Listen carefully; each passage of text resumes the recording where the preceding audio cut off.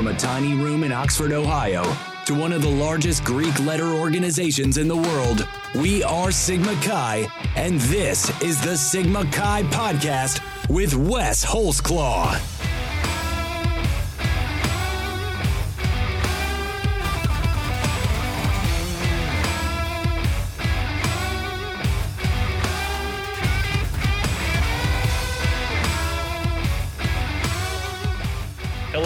And welcome to the second edition of the Sigma Chi Podcast. Thanks to each of you who downloaded or listened to our debut podcast with the one and only Keith Kroc last month. It was great to learn of Brother Kroc's Sigma Chi experience in depth and how our fraternity's values and ideals have helped shape his career. Today, we're bringing you a special episode with 3 interviews of Sigma Chi alums.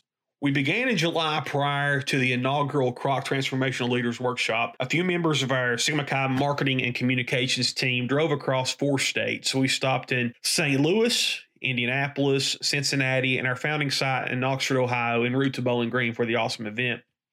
While in Oxford, I was able to sit down with our 20th Grand Historian, Eric Hansen, and discuss the history of our founding site, the improvements and renovations that have been made to the site in recent years, and why the Southwest Ohio area is a must visit for any Sigma Chi. I learned a great deal talking with Eric, and I think those of you who are interested in the storied history of our fraternity will enjoy what he has to say. The second half of our podcast begins a special series, Sigs in Washington, D.C. In May, I was able to sit down with 8 of our current and former Sigma Chi congressmen, current and former leaders in government, and members of our national media who each have interesting Sigma Chi stories of their own. Presently on sigmachi.org under the News tab, our September Sig Spotlight features our Q&A with President Barack Obama's speechwriter, Significant Sig Cody Keenan. In upcoming episodes, we will have interviews with members of Congress, the first Chief of Staff under the Clinton administration, Significant Sig Mac McLarty, former IRS Commissioner, Significant Sig John Koskinen, current White House Legal Advisor, Significant Sig Johnny DeStefano, and many, many more. Today we talk with Pulitzer Prize winning journalist, Significant Sig James Grimaldi of the Wall Street Journal, and Arizona Congressman Ruben Gallego, a Harvard graduate who has helped lead efforts on Capitol Hill to combat the social group sanctions implemented at his alma mater, Harvard. Last month, I was also fortunate to sit down and talk with a trio of great brothers in Los Angeles who have made great impacts in their respective fields. Former Paramount and Universal Television executive, Significant Order of Constantine Sig Carrie McCluggage, whose efforts brought shows like Magnum P.I., The A-Team, Law and Order, and many more to our screens. There was also the radio voice of the Los Angeles Lakers and co-host of the highest-rated sports talk show in Southern California, Significant Sig John Ireland of ESPN Radio's Mason and Ireland. And lastly, we spoke with Significant Sig author Mike Connolly, whose best-selling series highlighting Harry Bosch and others have become the centerpiece for a popular television series on Amazon Prime, as well as movies starring Matthew McConaughey and Clint Eastwood. Great stuff in the coming months here on the Sigma Chi Podcast. Without further ado, after this short word from the Sigma Chi store, we bring you the first part of our Sigma Chi Podcast with Brother Eric Hansen. Created by brothers for brothers, the new Sigma Chi store is your one-stop shop for exclusive premium Sigma Chi apparel for both actives and alumni. Our dedicated team will help you build the perfect design for recruitment, intramurals, and all special events, including Derby Days. For a limited time only, spend $50 and receive a Sigma Chi flag for free. Get official Sigma Chi gear straight from the source. Visit store.sigmachi.org today. Thanks for coming to the Sigma Chi Podcast. We're here in the founding site where it all began back in 1855, and you walk into this place and the work that's been done, the renovation in the early 90s and then the recent work with the foundation, this place is just it's a must-see for anyone who is a Sigma Chi. Absolutely. There's a certain magnetism, I think, that you feel when you walk in. There's a reverence here that you know that you're walking on the ground and in the building that our 7 founders created such a wonderful fraternity. Here in Oxford, a lot of things have changed. There's not a lot of original buildings that are still standing relevant to when the founders lived here. So what's the importance of how Sigma Chi and how we've preserved and been able to save this site in this town? Well, it's very important, not only for us as Sigma Chi brothers, but it also had still has very important relevance for the city of Oxford.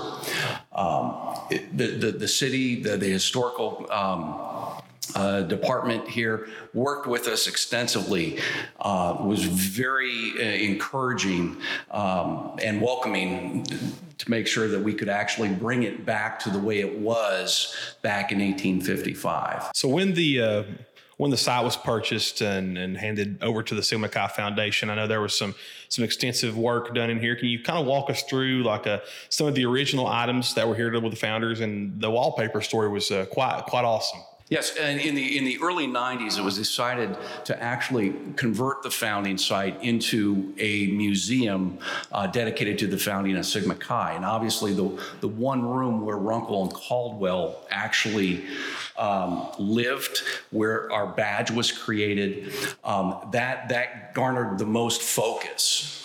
For instance, there was a lot of existing wallpaper on the walls. There was 11 or 12 different layers. And as we were taking those off for the restoration, we sent them off to the Smithsonian and had an archivist there help us date the wallpaper that was actually on the walls in 1855, based on the type of paper, the type of paste, the color patterns of the time. Layer 7 was the one that was identified as being here in 1855. And it's that wallpaper that we had reproduced and is on the walls today. And once you realize that that's the environment, once that went on the walls, and that's the environment that the founders held their conversations about the fraternity on, it really begins to come alive, the story of the founding. Other things, we tore off several subfloors and got down. That room now has the original oak floor that was in there from when the building was built originally in the early 1820s. So, and it's been through a lot of different transformations over time, as you can imagine.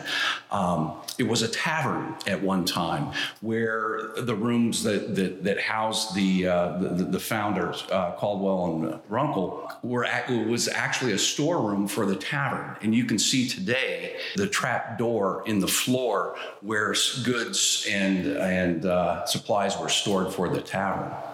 Another original piece of the founding site and of the room where Caldwell and Runkle lived is if you look over to the door to the entrance, it has the original lock set on there. And you know that if you touch that, you're touching a lock set that each one of our founders at some point in their lives. Can you talk about the relationships of the founders that lived here, Runkle and Caldwell, and how they, I guess, came together to live here in this space? I would start with the other gentleman that lived in the building. The front room, which is now the museum, was occupied by one James Beard. And James was a sophomore, and Cyrus Dickey lived across the hall. Both James and Cyrus were Deeks. And hence, when both, obviously, Runkle and Caldwell were also Deeks,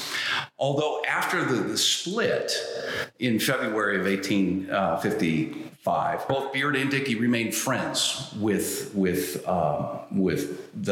founders, if you will.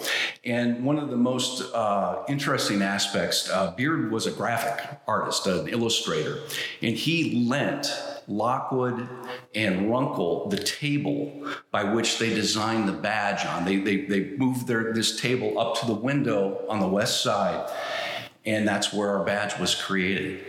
And that relationship, I know, extended well beyond the graduating years. Were any of the meetings or any of that sort of thing, did any of that take place here in this site that we know of? Yeah, as far as the notes of the individual meetings and where they were held all over. We can only assume that there were some meetings held here in the in the room of Runkle and Caldwell. Well, we know one meeting.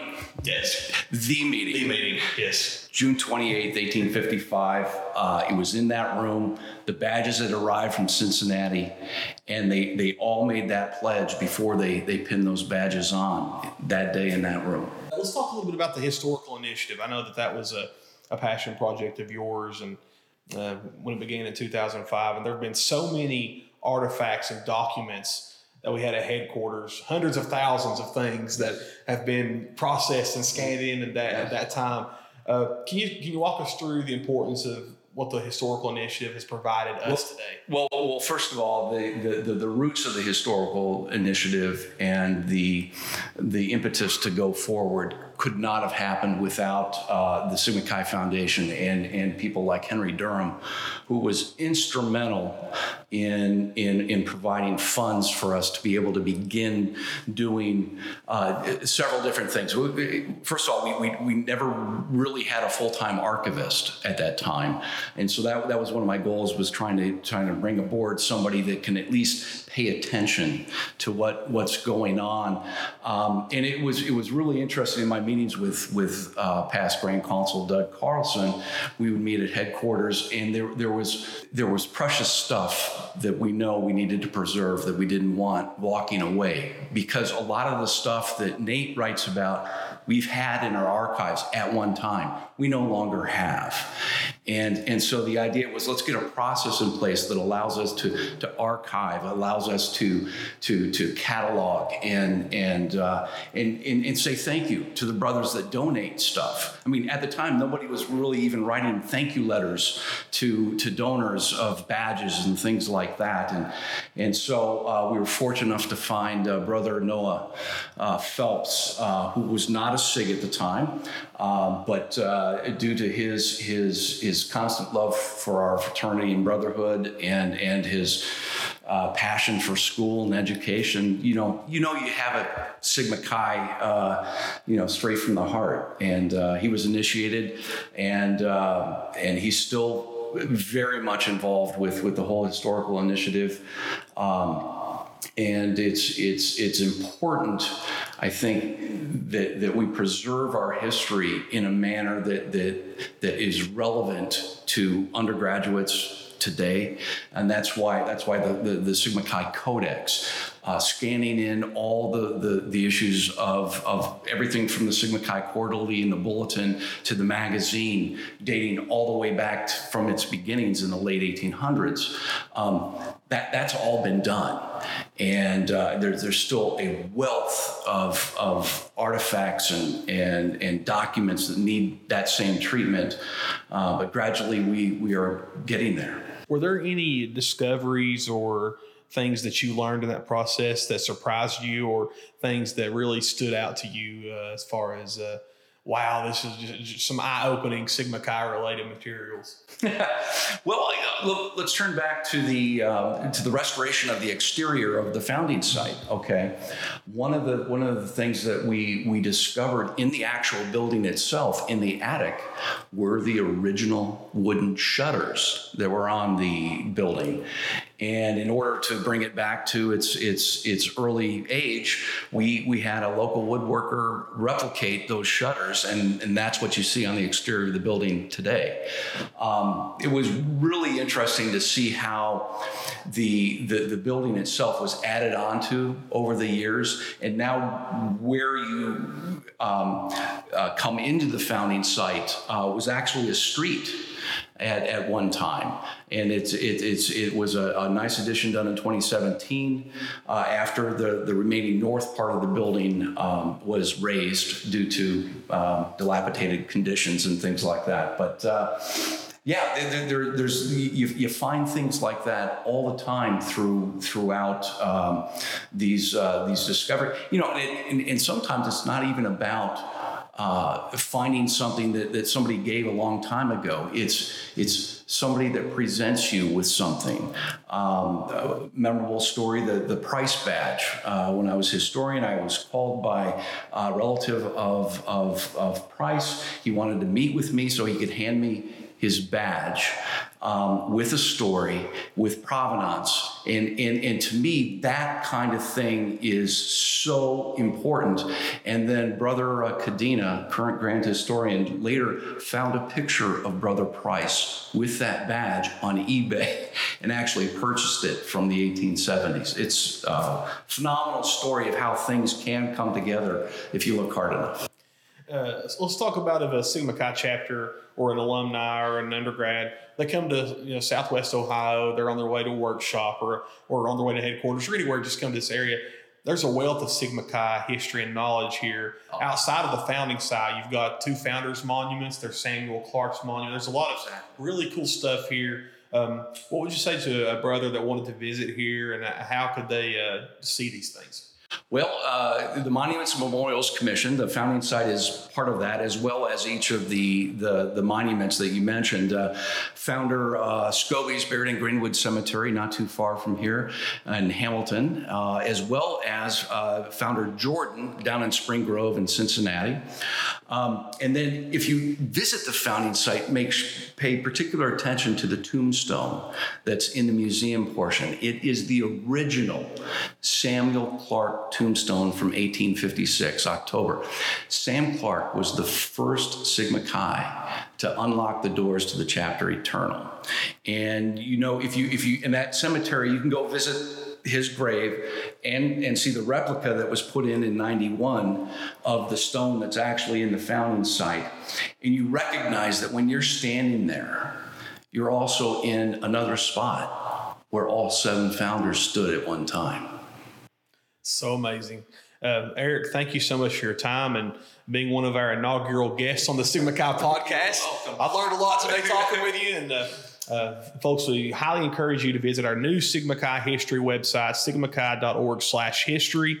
We're going to have a 3D scan that was done today of the founding site. So if you can't visit the founding site or you can never come to Oxford, you can walk through, see everything in a 3D lens. And we do the same thing of our museum in Evanston. So again, thank you so much.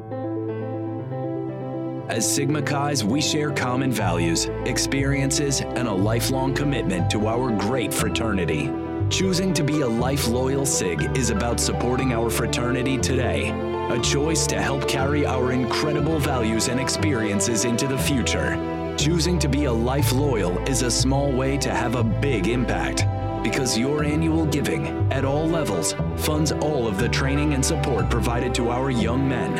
Our young brothers expect more of themselves, and collectively, as life-loyal Sigs, we will help them deliver. Raise your hand and show your support for today's Sigma Chi, for today's young men, and our collective work to expect more of Sigma Chi. Visit sigmachi.org/lifeloyal and choose to be a life-loyal Sig today. And now we begin our podcast series, Sigs in Washington, D.C., with Significant Sig James V. Grimaldi. Brother Grimaldi has had an expansive journalism career upon graduation from the University of Missouri at Columbia, where he was, fun fact, in Sigma Chi at the same time as another significant Sig, Brad Pitt. Grimaldi joined the Washington Post in 2000, focusing on accountability stories about Congress, politicians, presidential campaigns, and much more. He was awarded the Pulitzer Prize for investigative reporting in 2006 for his work on the Jack Abramoff lobbying scandal. He later joined the Wall Street Journal and has been a Knight Bag of Hot Fellow in business journalism, as well as a Ferris Professor of Journalism at Princeton. Without further ado, Brother James Grimaldi. Walk me through your Sigma Chi experience and what was it like going through recruitment and becoming a member of our fraternity? Yeah, well, I was a legacy. So my older brother was a Sigma Chi, and that's how I landed there. Might not have even predicted that would have happened, but it ended up being a very positive experience for me, especially as I was mentioning earlier. I was able to find another journalist who was also in the Xi chapter, and he became almost a lifelong mentor mentor for me in terms of my journalism career. So yeah, that's basically how I landed there. What were some of the values and experiences in Sigma Chi and from our fraternity that have meant the most to you? Yeah, well, I think being a person of good character, with a deep sense of personal responsibility are really sort of the key things that I look to. And I'm an investigative journalist, so I investigate people who maybe fall short of that particular standard. So it's always good to be able to try to uphold that standard to the best that you possibly can. I always thought those values were ones that I think meant probably the most to me. And of course, just the brotherhood. I've got friends that I've stayed in touch with from my pledge class, and with digital technology now, you can do extended chats on your phone or what have you that allow you to sort of regain some of those connections you might have lost since we've all spread to different states around the country.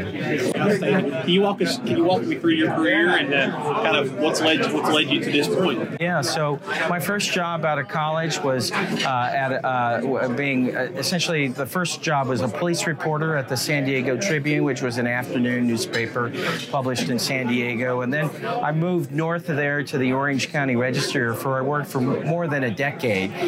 During that period, I went back to school for a year at Columbia University where I studied business and economics journalism and gained a degree. And then they sent me to Washington, which is how I landed here about 25 years ago. I was the Washington correspondent for the Orange County Register for 3 years, and then moved over to the Washington Bureau of the Seattle Times, where I covered the Microsoft antitrust trial, and that basically is what landed me a job at the Washington Post because it was a big national story, and I was doing a pretty good job, and they had an opening for that. So I worked for the Washington Post for more than a decade, and that's where I won my Pulitzer Prize investigating the lobbyist Jack Abramoff. I had been interested in the intersection of business and politics for a long time, and lobbying is sort of right at the crosshairs of those two particular industries. And then that's become sort of an area of specialty. And then about 6 years ago, I moved over to the Wall Street Journal, which is a newspaper that I have admired for all of my career and really kind of proud to be part of the extensive Washington Bureau we have here in Washington, D.C. Can you kind of walk me through your Pulitzer story and what it was like to be honored with such an esteemed award that means so much to journalists? Yeah, well, the story began with a tip to one of my colleagues, Sue Schmidt, and she had done some stories in 2004, but she knew that it was a much broader scheme. And there were her original stories had resulted in some congressional as well as federal investigations. So we leapt in, and I was able to find really one of the first illegal schemes that we published, which was essentially a bribe that was paid in exchange for some benefits that were done. It was received by the House Majority Leader at the time, who went on a trip to Scotland, and when he came back, he and some of his staff members helped kill a particular bill that Jack Abramoff did not like. His clients wanted killed. It was a gambling bill that would have regulated gambling, and he had these gambling tribes as clients. And so we did a series of 8 or 10 stories that ran in 2005, and during that year, while we were working on it, Jack Abramoff was arrested, indicted, and convicted, and it sort of blew up right in the middle of our investigation. So I think the timing of that, part of it was we exposed a lot of it that allowed many of the investigators to be able to sort through the millions, thousands of pieces of documents that they had, and then winning the award obviously is an honor of a career, if not a lifetime. Is there any advice or anything that you would give to a young Sigma Chi, whether it's an undergraduate or someone that's just wrapped their degree and getting ready to move into the professional field? What are what's any advice or lessons that you could impart on this young Sigma Chi? Yeah, well, I think if you stick to the standards of the fraternity, they will serve you well, and not only as you're leaving the college life, but as you sort of proceed succeed in the greater world. You know, if you're being a person of a deep personal responsibility, you're going to be able to, I think, succeed because people will recognize that in you. And then I would also, you know, stay in touch with your fraternity brothers, because those kinds of friendships are something that will last a lifetime and will bring you a lot of reward. And as you're going through good times and bad throughout your career and your life. Significant Sig Ruben Gallego is the U.S. Representative for Arizona's 7th Congressional District. He previously served as a member of the Arizona State House prior to his 2014 midterm congressional election. Born in Chicago, Gallego is a first-generation American raised by a single mother along with his 3 sisters. He graduated from Evergreen Park High School prior to attending Harvard, where he became a Sigma Chi. After college, Brother Gallego joined the Marines, where he served from 2000 to 2006, earning the rank of corporal. The desire to help fellow veterans motivated Gallego to get involved in politics. He presently serves on the House Committees on Armed Services and Natural Resources. And in June, Brother Gallego introduced the bipartisan College Freedom of Association Act in response to Harvard's sanctions that bars members of single-gender final clubs, fraternities, and sororities from holding any leadership positions in recognized student groups, varsity athletic teams, retaining endorsements for prestigious fellowships on campus. The bill would prevent universities from penalizing students who are members of single-gender organizations, whether or not the groups are officially recognized. Our interview took place approximately 1 month before the bill was introduced, and Gallego began by discussing the importance Sigma Chi had on his Harvard experience. I think Harvard would not have been a great experience for me if it wasn't because I joined my chapter. It's a very difficult campus. A lot of people already come with their own friendship circles. They all come from the same prep schools. They've known each other, went to the same summer camp. I didn't know anybody at Harvard. I came from a working class area. For me, it was great to meet these group of guys that were open, that came from all walks of life, that were middle class, and really showed me what true friendship is. And honestly, I think I probably would have dropped out of Harvard if I hadn't actually joined Sigma Chi. What were some of the values and lessons that you learned through Sigma Chi that have been the most important to you throughout your career, especially in your career in public service? Really, I think what I learned the most among my brothers is acceptance, learning how to be with other people that you may not agree with, that come from different backgrounds, temperaments, talents, and convictions. And, it really has helped me in politics because you have to deal with a lot of people. Some people on the left, some people on the right of the political spectrum from different races, different backgrounds. And if you learn, how to work, with everybody, when you're operating in a democracy like this, you're going to be successful. What were some of the surreal things when you first stepped into the Capitol and you began representing your district? For me, it was surreal just being in Congress. Like, kids like me aren't supposed to even make it to college, period. And the fact that I went, was lucky enough to go to a good college, but then also got to be a member of Congress, that itself was surreal. I guess some of the craziest thing, probably the most surreal moment is when I was, I served in the United States Marine Corps. I was very lucky to do that. I took my fire team to 8th and I to meet with the general of the Commandant of the Marine Corps, because he had this welcome reception for Marines that were members of Congress that were in the Marine Corps. And I took my fire team, and for full disclosure, I was actually the lowest ranking member of my fire team, right? So I was what's called a assistant machine gunner. And they, I brought my guys, and they were just astounded and shocked to see all these generals saluting me. And they were like, don't you know they used to be a Lance Corporal? I'm like, yes, of course they know. But right now, I guess I was technically in charge of them being on the Armed Services Committee. And to see their reaction and to kind of think back about where I came from in terms of the military, it was very surreal. One of the things, as you know, Sigma Chi is part of the case there at Harvard with the single-sex organization. Can you talk about your thoughts on that and what that means? Obviously, it's your alma mater, but also the fraternity. Yeah, I think Harvard's in the wrong. First of all, it's not just a single-sex issue. I think it's a freedom of association issue. Every student, whether I agree or disagree with what they decide to do, has a right to associate with whoever they want off campus.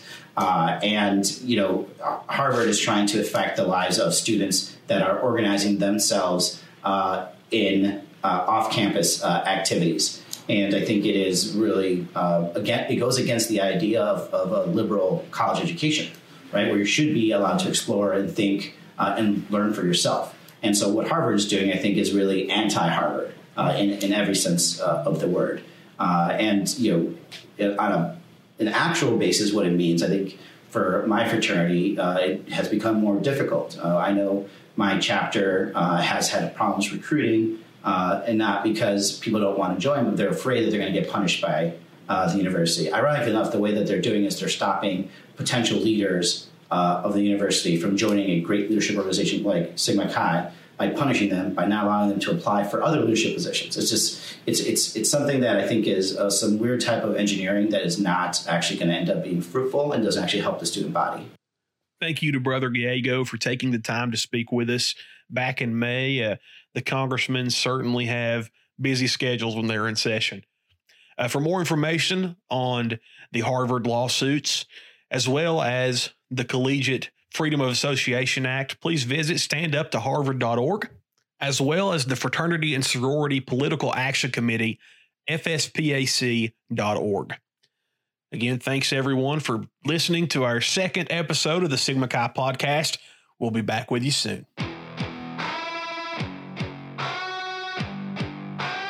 Thank you for listening to the Sigma Chi podcast. For more information on Sigma Chi, visit our new website, www.sigmachi.org, or visit us on Twitter and Instagram at Sigma Chi. Feedback or questions about this month's episode?